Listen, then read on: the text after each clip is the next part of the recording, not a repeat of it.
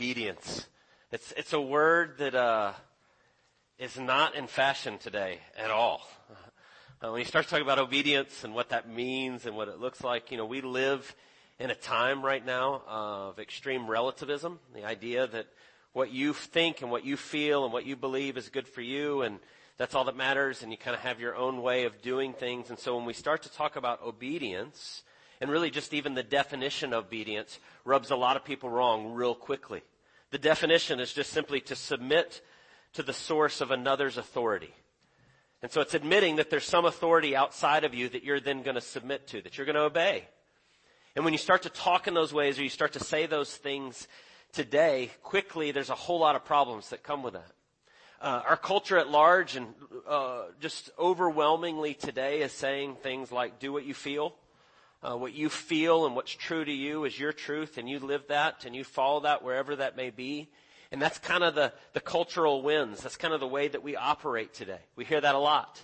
There's a lot of that kind of floating around. No one can tell you otherwise. And we're inundated with that idea. And so if you start to talk about the idea of obedience or submission or following what God has said in different ways, if it doesn't align with how I feel, people go, I don't have anything to do with that. And it can become difficult real quickly. Now, that's nothing new. I mean, we may see that kind of overwhelmingly in our culture today, but it's not a new thing. It's been around for a long time. In fact, if we look at what Scripture says and what the Bible tells us, we could really boil it down that it finds its root in sin. When I say sin, I say this frequently when we talk about sin. Sin is rebelling or ignoring God and the world that He created. Sin is anything that goes against with what God has told us, as He is the ultimate reality of what is true and what is right and what is the way in which He's made His world. And so when we go against those things and we ignore Him and His world, we're in sin. And so we don't like the reality oftentimes that the Bible presents, that God's view of things should stand over our view of things and that we are called to obey Him. That gets real difficult. And so what happens a lot of times is we don't. We say, I know better, and this doesn't pertain to me, and I don't have to do this in these ways. And so what happens is the world falls apart because of it. The Bible teaches us and tells us that everything that we see, all the problems that come in the world, are because we've decided to place ourselves in God's place. Instead of submitting to Him, we've taken the place of, no, I'm in control of this, and I can do what I want, and I don't have to submit, and I don't have to obey, and then we have all the mess that we see in the world today. And I was thinking about this idea of obedience and submission as we come to this passage. And maybe as you just heard it read, we're going to look at what Mello just read to us, that maybe that's not what jumped out at you immediately at first. But when you start to kind of peel back and look at this passage, you start to see that there's all sorts of things going on. Everyone around Jesus is kind of operating in their own understanding. We're going to particularly kind of focus on His disciples. Jesus had told them all these direct things, and He had said these things, and He had told them what's coming, and they're so locked into their view of things that they're just kind of going their own way. But then I want us to turn our attention and focus and look at what's happening with Jesus in this passage. Because we really have this incredible contrast between disobedience and ignoring Him and doing our own thing and perfect submission and obedience in Jesus. And I want us to see those two things side by side, and then what can we take from this when we start to see what Jesus is teaching us here? When we look at Jesus and what He's doing. And so real simply what we're going to do, there's 3 snapshots in this passage. There's Jesus talking to His disciples, then Jesus praying in the garden with them, and then Jesus being arrested. And I want us to look at each one of those snapshots, first focusing on the disciples and what they're doing and the way they're operating. The way they're kind of going about and their understanding and what they think. And then we're going to look at them again, but this time focusing on Jesus. And then lastly, how does that help us? How does that pertain to us today? What does it teach us? And so let's just start with what's happening all around Jesus and thinking about the disciples and their mindset and what's happening here. And so beginning in verse 30, it says, when they had sung a hymn, they went out to the Mount of Olives. And so just let me remind you where we are. We've been walking through chronologically the 4 Gospels that tell of the life of Jesus, Matthew, Mark, Luke, and John. And Jesus has just left the upper room as he's been having this discussion with his disciples and teaching and all these things. And they go out and they're walking along and he's teaching them. And then they come to the Garden of Gethsemane. And so that's where we are. It's still that same night, late Thursday night, maybe even early Friday morning now. Jesus will be crucified on just a few hours from now. He's about to be arrested, right? And so they go out and then it says, Jesus said to them, "You will all fall away because of me this night, for it is written, I will strike the shepherd and the sheep of the flock will be scattered. But after I'm raised, I will go before you to Galilee." And Peter answered him, "Though they all fall away because of you, I will never fall away." And Jesus said to him, "Truly I tell you this very night before the rooster crows, you will deny me 3 times. And Peter said to him, "Even if I must die with you, I will not deny you." And all the disciples said the same. And so what you get here is Jesus tells them what's about to go down here, and he's been telling them this. I'm going to be arrested, and I'm going to ultimately be killed. And he's been telling his disciples this for a while now. He's saying the same thing. He says, what's going down tonight? You're all going to leave me. As soon as this happens, you're all going to scatter. And his disciples go, no, that will never happen. That'll never be. And as usual, if you've been reading through the Gospels or you've been with us, you've read through the Gospels before, Peter's the first one to speak up. They may do that, but I will never do that, Lord. Right? Peter always is that way. He's always jumping out and telling you how it is, and this is what's going to happen. And no, Jesus, that's not true. I'm not going to leave you. And so he even says to him, if you look closely at what Peter says, he says, I will even die with you if I must, right? Even if I must die with you, I will not deny you. Peter's going, no, I'm with you all the way to the end. And I'll go down fighting with you, Jesus, and even if I have to die. But here's the problem, I think, as we start to think about it, is the disciples are committed to Jesus, and I think they're honest in what they're saying and what they're feeling in that moment. And we're with you, and we're not going to leave you. But they're committed to their version of who Jesus is. Right? We've been saying this all the way through the Gospels, that the disciples and the followers of Jesus are looking for the Messiah, and they're expecting a conquering king to come and overthrow Rome. To do away with the oppressive government. And they're expecting this to happen. And Jesus keeps going, my kingdom's not like that.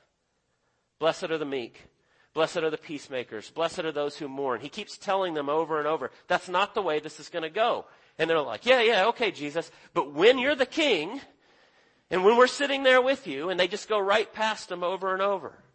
And they're so locked into their view of who the Messiah is. Right? They keep thinking that's the way it's going to be. And so they're committed to their version of who Jesus is and what he's going to do. And so when Peter says here, I'll die if I have to, I think he's talking about, like, I'll go down fighting with you. And the reason I say that is in a minute, a guy pulls out a sword and cuts off a guy's ear. That's Peter. That's Peter doing that when they come to arrest Jesus. He whips out his sword and he's ready to go. But Jesus is saying, no, that's not the way this is going to go. And this is not what this looks like. And I want you to think about the disciples and how they're missing what's happening here and the disconnect between what Jesus is doing and what they're thinking. And I think it's really important for us because I think the same thing often happens in our own lives. We're often committed to Jesus insofar as it makes sense to us. I'll follow you, Jesus, wherever it goes as long as it's my interpretation of what the Bible looks like. Or I'll follow you, Jesus, as long as it fits how I'm feeling at the moment. And so they're going, yes, we'll go with you till death. But they're not understanding who Jesus is and exactly what's about to happen in front of them. They don't recognize that he's come to lay his life down, even though he's been telling them that over and over. And so we do the same thing. We say, I'm with you, Jesus, and I'm going to follow you, and we profess to be a believer, and as long as things are going our way, and as long as they fit our understanding, I'm with you, but as soon as they don't, then we're like, well, the Bible can't really mean that. He can't mean that literally for me in my life right now. And we start to kind of get to all sorts of ways we do it. One of the things that first comes to my mind is the way that we operate with money. God tells us to live generously, to give to him first, to bring to him the first fruits of everything that we are. And he says, and I will take care of you. God actually says, he has this promise in the Bible, try to outgive me and I will take care of you. Live generously. And we go, yeah, okay, the Bible says that. And then you get to the end of the month and everything's real tight and go, well, God will understand that I don't have enough money to do that this month. He'll understand my situation and he'll know what's going on, and that doesn't really mean me, and it doesn't really mean me right now, so I won't do that. And how quick we are to kind of change that based on our circumstances. I would say the same thing about sex and sexuality. Rampant in our culture. And we go the ways that we feel like make sense to us, and God goes, no, this is the way it looks. And this is the way I've called you. Monogamous, committed relationship for life. One man and one woman. And we go, yeah, but that doesn't really fit how I'm feeling today. God can't mean that for me right now in this situation. I don't think he really, or he'll forgive me. Maybe he does mean it, but he'll forgive me. And so we ignore the things that God clearly tells us when they're out of step with the way that we think, or the way that we feel, or the way that we're operating. And I think what happens a lot of times, there's a whole lot of ways in which we do this, but we ignore it based on the lie that my situation is unique. God tells us what is true, and we go, yes, that's true. But then when it comes, the rubber meets the road in my life, it's like, well, there's a lot of things that make this more complicated in my life, and I don't think that really appeals, or God means that for me right now. And so what happens a lot of times is we end up committed to our version of who Jesus is. We're willing to submit, and we're willing to obey when it makes sense to my way of thinking. And that's exactly what happens with the disciples. We'll never leave you, Jesus. They may fall away, but I will never leave you. I'll fight to the death. And when we get to the end of this passage in verse 56, it says, and all the disciples fled. Because it didn't align with their thinking of who Jesus was. And we are in danger of doing the same thing. But then the second thing I want you to see here as we look at what's happening around Jesus and how they're missing it is in verse 36 to 46 as they go into the garden to pray. Right? So Jesus tells them you're going to fall away, and then they go into the Garden of Gethsemane. We know from the Gospels that Jesus spent a lot of time here praying. As Judas comes to betray him, he knows where to find him because this is where Jesus goes to pray often. And as Jesus goes into the garden, he tells his disciples, I'm going to go over here and pray. Sit here while I go over and pray, it says in verse 36. But then he takes Peter and James and John, as he often does, and he says, I want you to watch with me. And what he's saying is stay awake. I want you to pray with me, and I want you to stay awake. And then it gives us Jesus' mindset. He began to be sorrowful and troubled, and he said to them, my soul is very sorrowful, even to death. Remain here and watch with me. And then he goes off to pray. We're going to come back to what Jesus says in a minute, but I want you to focus on the disciples right now. So he goes off to pray. He prays. He comes back, and what does he find? They're all asleep. And he goes, what are you guys doing? He's like, Peter, who will never leave me, that will never betray me, that will fight to the death. What are you doing? And he's asleep. And he wakes him up and he goes, you couldn't watch with me 1 hour. And he says, watch with me. And he goes off to pray. And he does it again. And he comes back and they're asleep. And then he does it again. He comes back, they're asleep. And over, they're just kind of going through and they're sleeping. And there's a huge disconnect between what Jesus is seeing and what he understands that's happening and what he's feeling and what he's dealing with in this moment and what the disciples are seeing. There's a huge disconnect. Here it tells us that Jesus is sorrowful even unto death. He became sorrowful and troubled, and he's crying out to God. And these disciples that just said to him, we will never leave you, we will never forsake you. And by the way, he just told them, this night you're gonna flee. Right? You just heard that there's this temptation coming for you to run away. And he says, stay awake and pray with me. And they all fall asleep. And I was thinking about that in light of everything that Jesus has said in the context here. And so if we go back just a few weeks, if you've been with us, just an hour or two before, they were in the upper room enjoying this meal. And what does Jesus tell them? Abide in me, and you will bear much fruit. Apart from me, you can do nothing. Trust in me in all things. Continue to make me central in your life, and you will bear much fruit. Apart from me, you can do nothing. And then we go out, and he says, hey, this temptation's coming, you're all going to fall away. And what do? They go to sleep. And I thought about this week as I read that and thought how often I can be just like this. And my guess is if you're honest that you're like this too sometimes. Say, yes, Jesus, I'm with you, and I love you, and I want to know you more. And then it comes to praying, and you're like, well, I don't have time to pray. I'm too busy. How do I fit that in? Yes, Jesus says, abide in me and my word in you, and you will bear much fruit. And we go, yes, I know I need to read God's word, and I know that's essential to my spiritual health. And then you go, but I don't have time.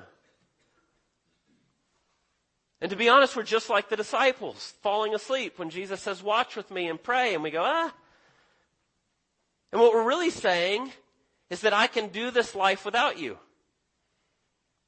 I can operate on my own and do it in my own way, and I can make myself the center of the world, and I'll come to you when I need you, but I don't need you every day. And that's exactly what they were doing and what was happening here. Bold profession. Jesus, we are with you to the death. And then immediately falling asleep. And Jesus comes back, and when he finds them sleeping, look at what he says to them. He says, watch and pray that you may not enter into temptation. The spirit is indeed willing, but the flesh is weak. Right? Their heart's in it, and they believe it to some degree, but their flesh is weak. I want you just to think about that for a second. If you have weak flesh, think about this physically for a second. How do you remedy that? If you want to be stronger, you want to have stronger flesh, a stronger body, be more able to have endurance, to lift heavier things or to feel better, what do? It's not a trick question. You know the answer to it, right? You work out, you lift weights, you go for a run, you be active, you start to do things that help build your body up. It's not a trick. It's actually fairly simple. If you want these things to happen, this is what happens. The same is true spiritually. If you want to grow in your relationship with the Lord, you spend time with Him. Right? So many times people say, I'm really bad at praying. I sit down to pray and my mind wanders and all these things flood in. I have stuff to do and it's hard for me to stay focused. You go, well, how do you overcome that? You continue to pray. You continue to practice the discipline of prayer. If you want to grow in your spiritual strength, your flesh, there's disciplines that you put in place. I don't know if you know this, but this is real simple. 3 weeks it takes to make a habit. Did you know that? If you do something every day for 3 weeks, after 3 weeks it becomes a habit and you just start to do it. It's really that straightforward. You could set a timer on your phone and begin to pray and begin to ask God, and all of a sudden you grow in that. And it does happen. And it starts to become part of who you are and the ways that you operate. And so when Jesus says, indeed your spirit is willing, but your flesh is weak, it's the same true for us. And so often we're missing the things that Jesus tells us. I want you just to think what he said when he says, abide in me and my word in you. Apart from me, you can do nothing. He just told them that. We just talked about that a few weeks ago. We can't do it without him, but then yet we don't believe him oftentimes, or when it comes up against our life, we go, I don't have time for that. And so the disciples here, at least when I read it, I go, man, I'm just like they are. I do the same things. It's so easy to read it and be like, oh, I can't believe they'd fall asleep on Jesus. And then I go, if I'm really honest, I probably would fall asleep on Jesus. Shoot, I fell asleep in the middle of a football game yesterday watching it on TV. I fall asleep all the time. But it's so easy for us to do that. So the second thing there, just the way in which we're missing it. We're not listening to what he's telling us. We're not taking seriously what he calls us to. Third thing I want us to see how they're missing it. Last part here, the last snapshot is they show up to arrest Jesus in verse 47. And while he was speaking, Judas came, one of the 12, and with a great crowd with him with swords and clubs from the chief priests and the elders of the people. And so they show up to arrest Jesus. And I want us to focus on the disciples, but it's important to at least note everybody's misunderstanding who Jesus is. Right? They come out to arrest him with great crowds with clubs and swords. They're expecting resistance. They haven't been listening to what Jesus says either. Because he's never been preaching that. He's never been preaching overthrow the government. He's never been preaching that I'm leading a resistance. He's never said that once. But they're coming at him like he is. And in fact, he says back to him, why are you coming at me like this? I've been sitting in the temple teaching and preaching every day. You could have arrested me at any time if you wanted to. Why are you coming at me like this? But what happens here and what unfolds in the scene just shows that everyone around Jesus doesn't get who he is. It's helpful if you go read this passage in all four of the Gospels. It's in all four, and the parallel passages together gives you a fuller picture of what's happening. You can read about it in Mark chapter 14 and Luke chapter 22 and John chapter 18 and then here in Matthew chapter 26. But if you look at the fullness of everything that happens, they show up. Jesus says, "Who do you seek?" And they say, "Jesus of Nazareth." And he says, "I am he." John's gospel tells us that. And you know what happens? They all draw back and fall to the ground. Jesus says, "I am he." And they fall down. And then they get up and they say it again. And he says, "I'm he." And he says, "Let these others go. If you want me, I'll go with you. Let them go."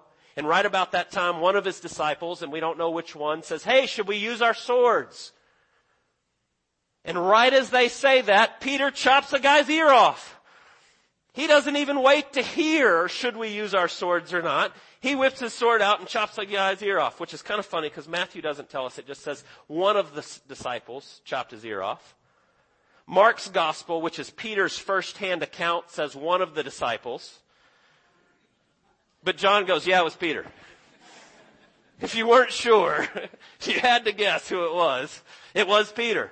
And he chops the guy's ear off, which Jesus immediately stops, tells them to stop, tells them to put the swords away. He heals the man's ear. Malchus, the servant of the high priest, he heals him. And he goes, "No, it's not going like this. We're not fighting. That's not why I'm here. That's not what's happening." And he says, "Enough. Put your swords away." Verse 52, "Put your sword back into its place, for all who take to the sword will perish by the sword." And so Jesus stops them in the midst of it. And I want you to see clearly the fickleness of his disciples as they are committed to their version of who Jesus is. And he says, "No, it's not going like this." And they arrest him and all the disciples take off. They were committed to their version of who they think Jesus is, not who he actually is. All of that swirling around Jesus. But now I want us to look at the same story, but now look at Jesus in the middle of it. And what's actually happening here. The Logos, the divine truth, God himself in the midst of it. What's happening when we look at him? And the first thing that I want you to see, go back to the beginning there. Go to verse 31. "Then Jesus said to them, 'You will all fall away because of me this night. For it is written, I will strike the shepherd, and the sheep of the flock will be scattered.'"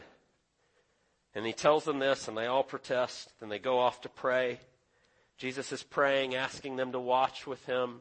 It gets to the end of that episode. In verse 46, he says, "Rise, let us be going. See, my betrayer is at hand." Then we get to this episode where they come to arrest him. He tells them to put the sword away. He says this is to fulfill the scriptures and everything that the prophets have foretold. It's supposed to go this way. And the first thing that I want you to see as you look at Jesus in the middle of all this is he's not surprised by any of it. There's not a single thing happening here that Jesus goes, "Oh no, this isn't the way it was supposed to go." He never turns to the disciples and says, "Get your swords, we got to get out of here." He says, this is the plan, and this has always been the plan, and he's not surprised by it. And so I want you to remember this. Oftentimes we are so blown off the path of what God calls us to be because of the circumstances in our life. And we go, "I don't see how it works in this. And God couldn't have meant it this way for me right now in this." But in the middle of this story, what you see is that Jesus is not surprised by any of it. The things that shake us to our core, Jesus stands solid in the middle and he goes, "No, this is the way it's supposed to go." Because he's the sovereign Lord over all things. And I think of this story in a lot of ways as like a hurricane. All this stuff is swirling around and all this mess that's happening and all these misunderstandings. Have you ever seen the eye of a hurricane? Ever seen when they fly the planes through it? What's the eye of the hurricane like? It's calm. It's perfectly calm. And all this stuff is swirling around. And Peter's pulling out his sword and they're yelling and we're going to fight and we're going to do this. And Jesus says, "Enough. All of this is taking place to fulfill what God said was going to take place. And I want you to be reminded of that in your life. When everything seems out of control. And the things that often can pull us away from the things that God clearly tells us. And we go, I don't know how this is working. And why is it like this? Jesus is not surprised. He's never surprised. And He is the calm center in the middle of all of it. But then the second thing I want you to see is just because Jesus is not surprised, and He's not, and He's the calm center in the middle of it, it doesn't mean that He's immune to suffering. In verse 36 and following, Jesus goes into the garden and He begins to pray. And He asks the disciples to watch with Him. He even says to them in verse 38, my soul is very sorrowful, even to death. Remain here and watch with me.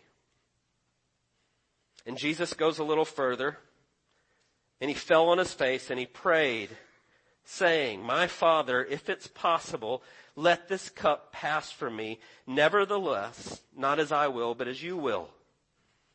And He came to the disciples and He found them sleeping. And He said to Peter, so you could not watch with me 1 hour? Watch and pray that you may not enter into temptation. The spirit indeed is willing, but the flesh is weak. And again for a second time He went and prayed. My Father, if this cannot pass until I drink it, your will be done. And again He found them sleeping, for their eyes were heavy, and so leaving them again, He went away and prayed for a third time the same words again. And I want you to think about what's happening here with Jesus.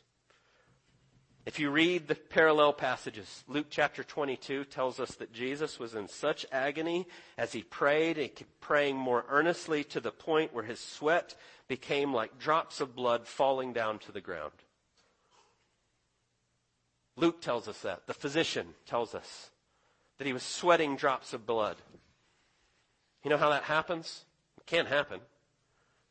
You sweat drops of blood when you are in such stress, when you are so overwhelmed with the moment, when you are so taken with what's happening that literally capillaries start to burst and you begin to sweat drops of blood. And Jesus is sweating blood. And He's crying out to the Father. And He's saying, if it's possible, if there's any way that this cup can pass. He's saying to the Father, if there's any way that we do this a different way, this would be the time to tell me. And Jesus is crying out to the Father and He's asking if there be any way. And so what's He praying about? What's He saying when He says, if there's any way that this cup can pass from me? If you zoom out and you look at the whole of the Bible, right? We were just talking about this in the equipping class. How do you study a passage and how do you look at the things? Well, if it says cup, we go and we look. How is that used in the Bible? What is Jesus referring to? What is He talking about? And if you zoom out and you look at what the Bible says, you get 2 times in Isaiah chapter 51, and you get in Jeremiah chapter 25, and you get in Revelation chapter 14, and Revelation chapter 16, and the cup is the cup of God's wrath. And so when Jesus is praying to the Father, He says, if there's any way, if it be possible, let this cup, the cup of God's wrath, pass from me. Nevertheless, not as I will, but as you will. And then He goes and He finds His disciples sleeping, and then He goes back and He prays again, my Father, if this cannot pass unless I drink it, your will be done. What's He saying? Jesus knows that He's going to be arrested, and He knows it's going to end in His crucifixion, and they're going to hang Him on the cross, and He knows what's coming. The Bible tells us what happens when Jesus hangs on the cross. 2 Corinthians chapter 5 says, for our sake He, the Father, made Him, Jesus, to be sin who knew no sin, so that we might become the righteousness of God in Him.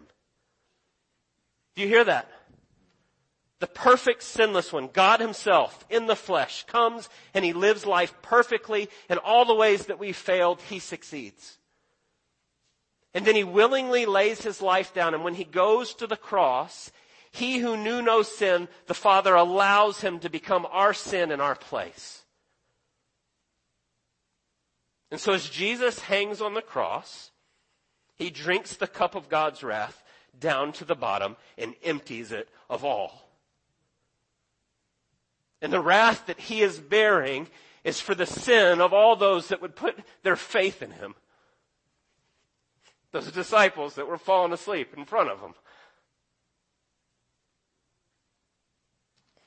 The disciples that fled the second it got hard.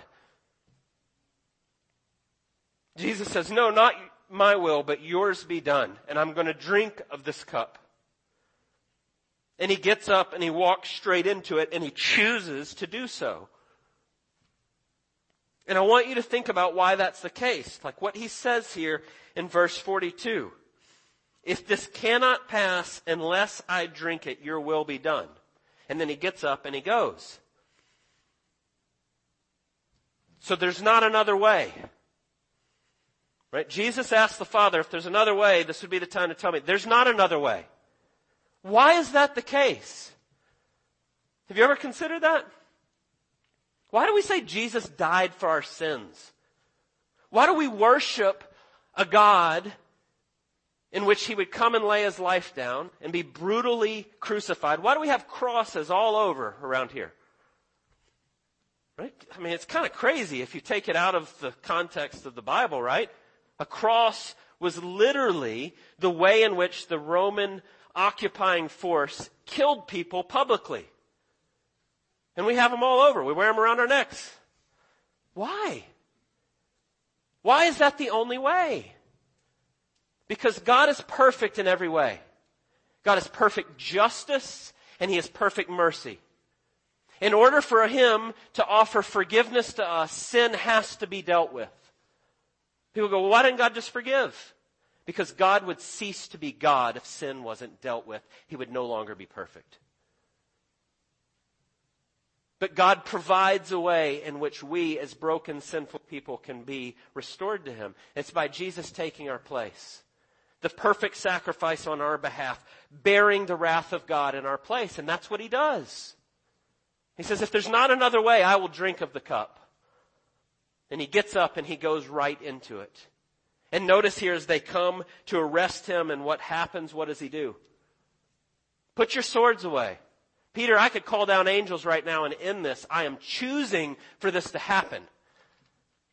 I'm walking directly into this to bear the wrath of God on your behalf. And so he does. But I want you to see very clearly in the midst of this, Jesus is not immune to your suffering. When he goes to the cross and he bears the wrath of God, he takes on the sin of the world. He knows every evil deed. He knows everything. He knows shame and guilt and the fullness of everything that you go through in your life, and he knows it fuller than you do. And so I want you to see when Jesus is the calm in the middle of the storm and he knows what's happening, it's not because he's indifferent to your suffering. He knows what your suffering's like. He knows what your temptation is like. He knows it fuller than you do. But then the last thing I want you to see here as we look at Jesus, he says this, Father, if there be any other way, but if not, I will drink of this cup. And he says, not my will, but yours. Verse 42, he says, my Father, if this cannot pass unless I drink it, your will be done. And then we get to the last episode as they come to arrest him, and he says, put away your sword, for all who take to the sword will perish by the sword. Do you not think I can appeal to my Father, and at once he will send me 12 legions of angels? I can end this whenever I want to. And so I want you to see that Jesus chooses obedience in the face of the scariest thing that any person would ever face, bearing the wrath of God. He chooses obedience. You go, well, wait a second. What do you mean obedience? Jesus is fully God. He and the Father are one. They're moving in perfect harmony together. Yes, that is true. But Jesus is fully God and fully man, and he's tempted in every way that we are, yet without sin.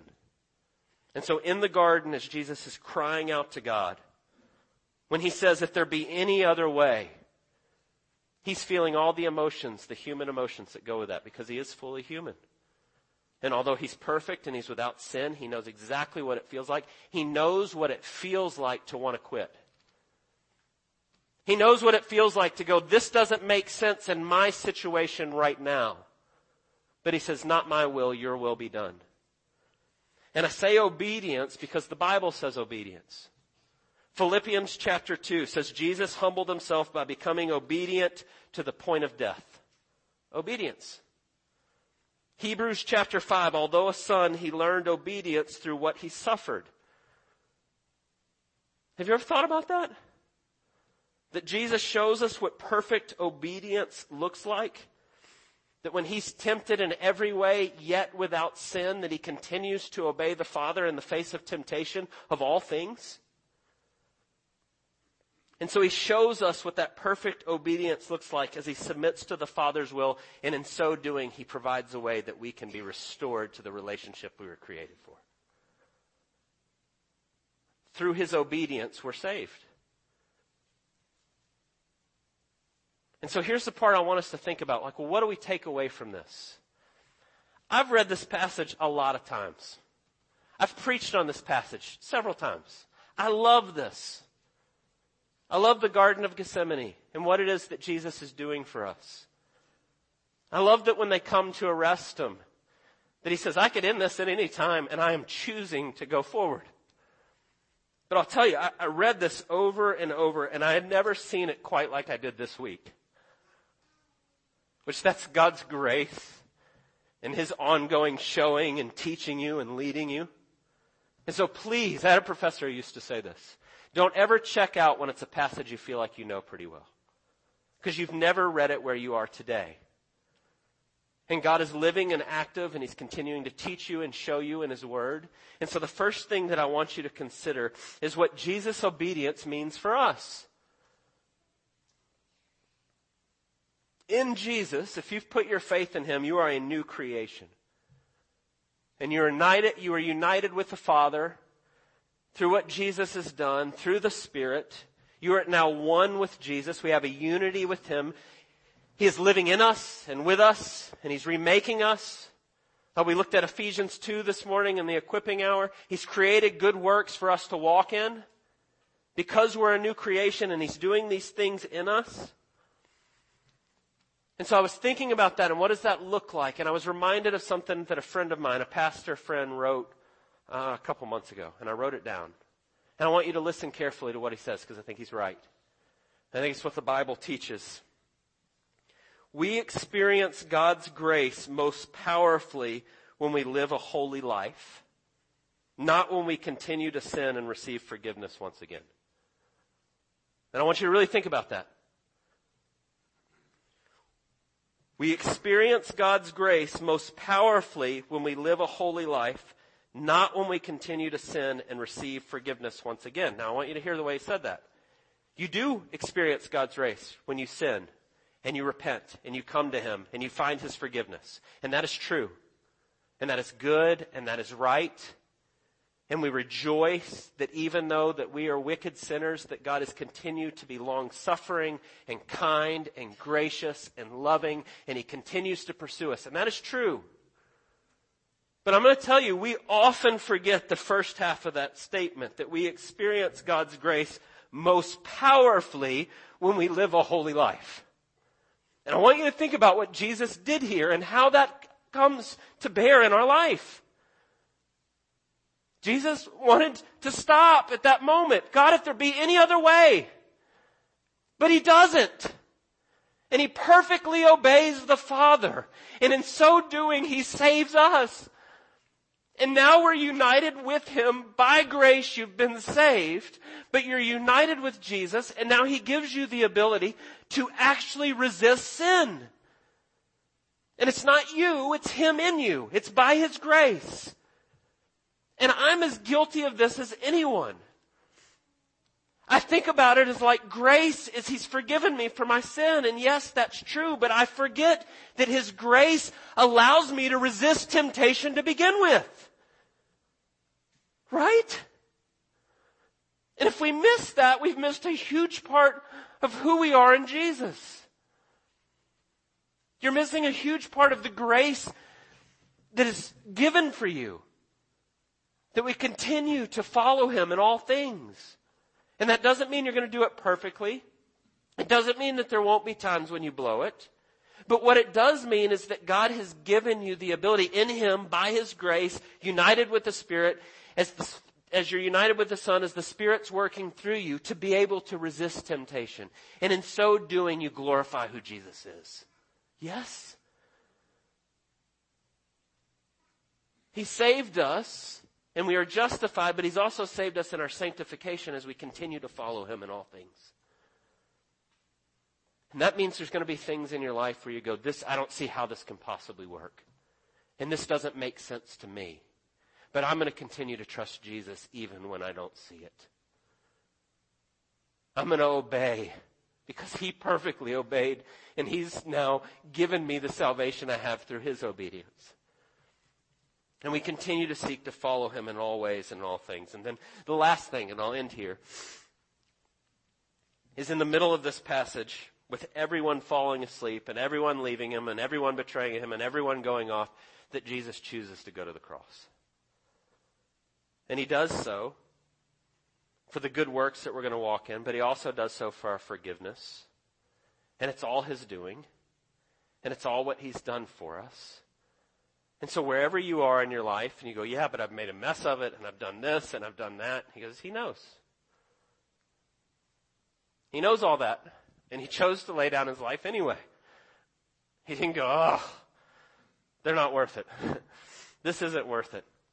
He says, no, I'm going to show you what the glory of God looks like. And He does it anyway, and He chooses to do so. Oh, that we would see the glory of who Jesus is and what He's done for us. Would you pray with me? God, we thank You for the glorious good news of the gospel. That You have saved us by no doing of our own, that it's all what You've done for us. But we do thank You that in our salvation, that You have saved us to You, and that we are a new creation, and that we get to walk in obedience. And so help us to see, trusting You more fully in all things. We pray that we would live in light of the glorious grace that You've given us, in the steps of obedience, particularly when they don't make sense to us. Particularly when the things of the world press in and we can't see it. Oh, would we trust You in the grace that You've supplied for us to follow You in all things. And we pray all of this in Jesus' precious name. Amen.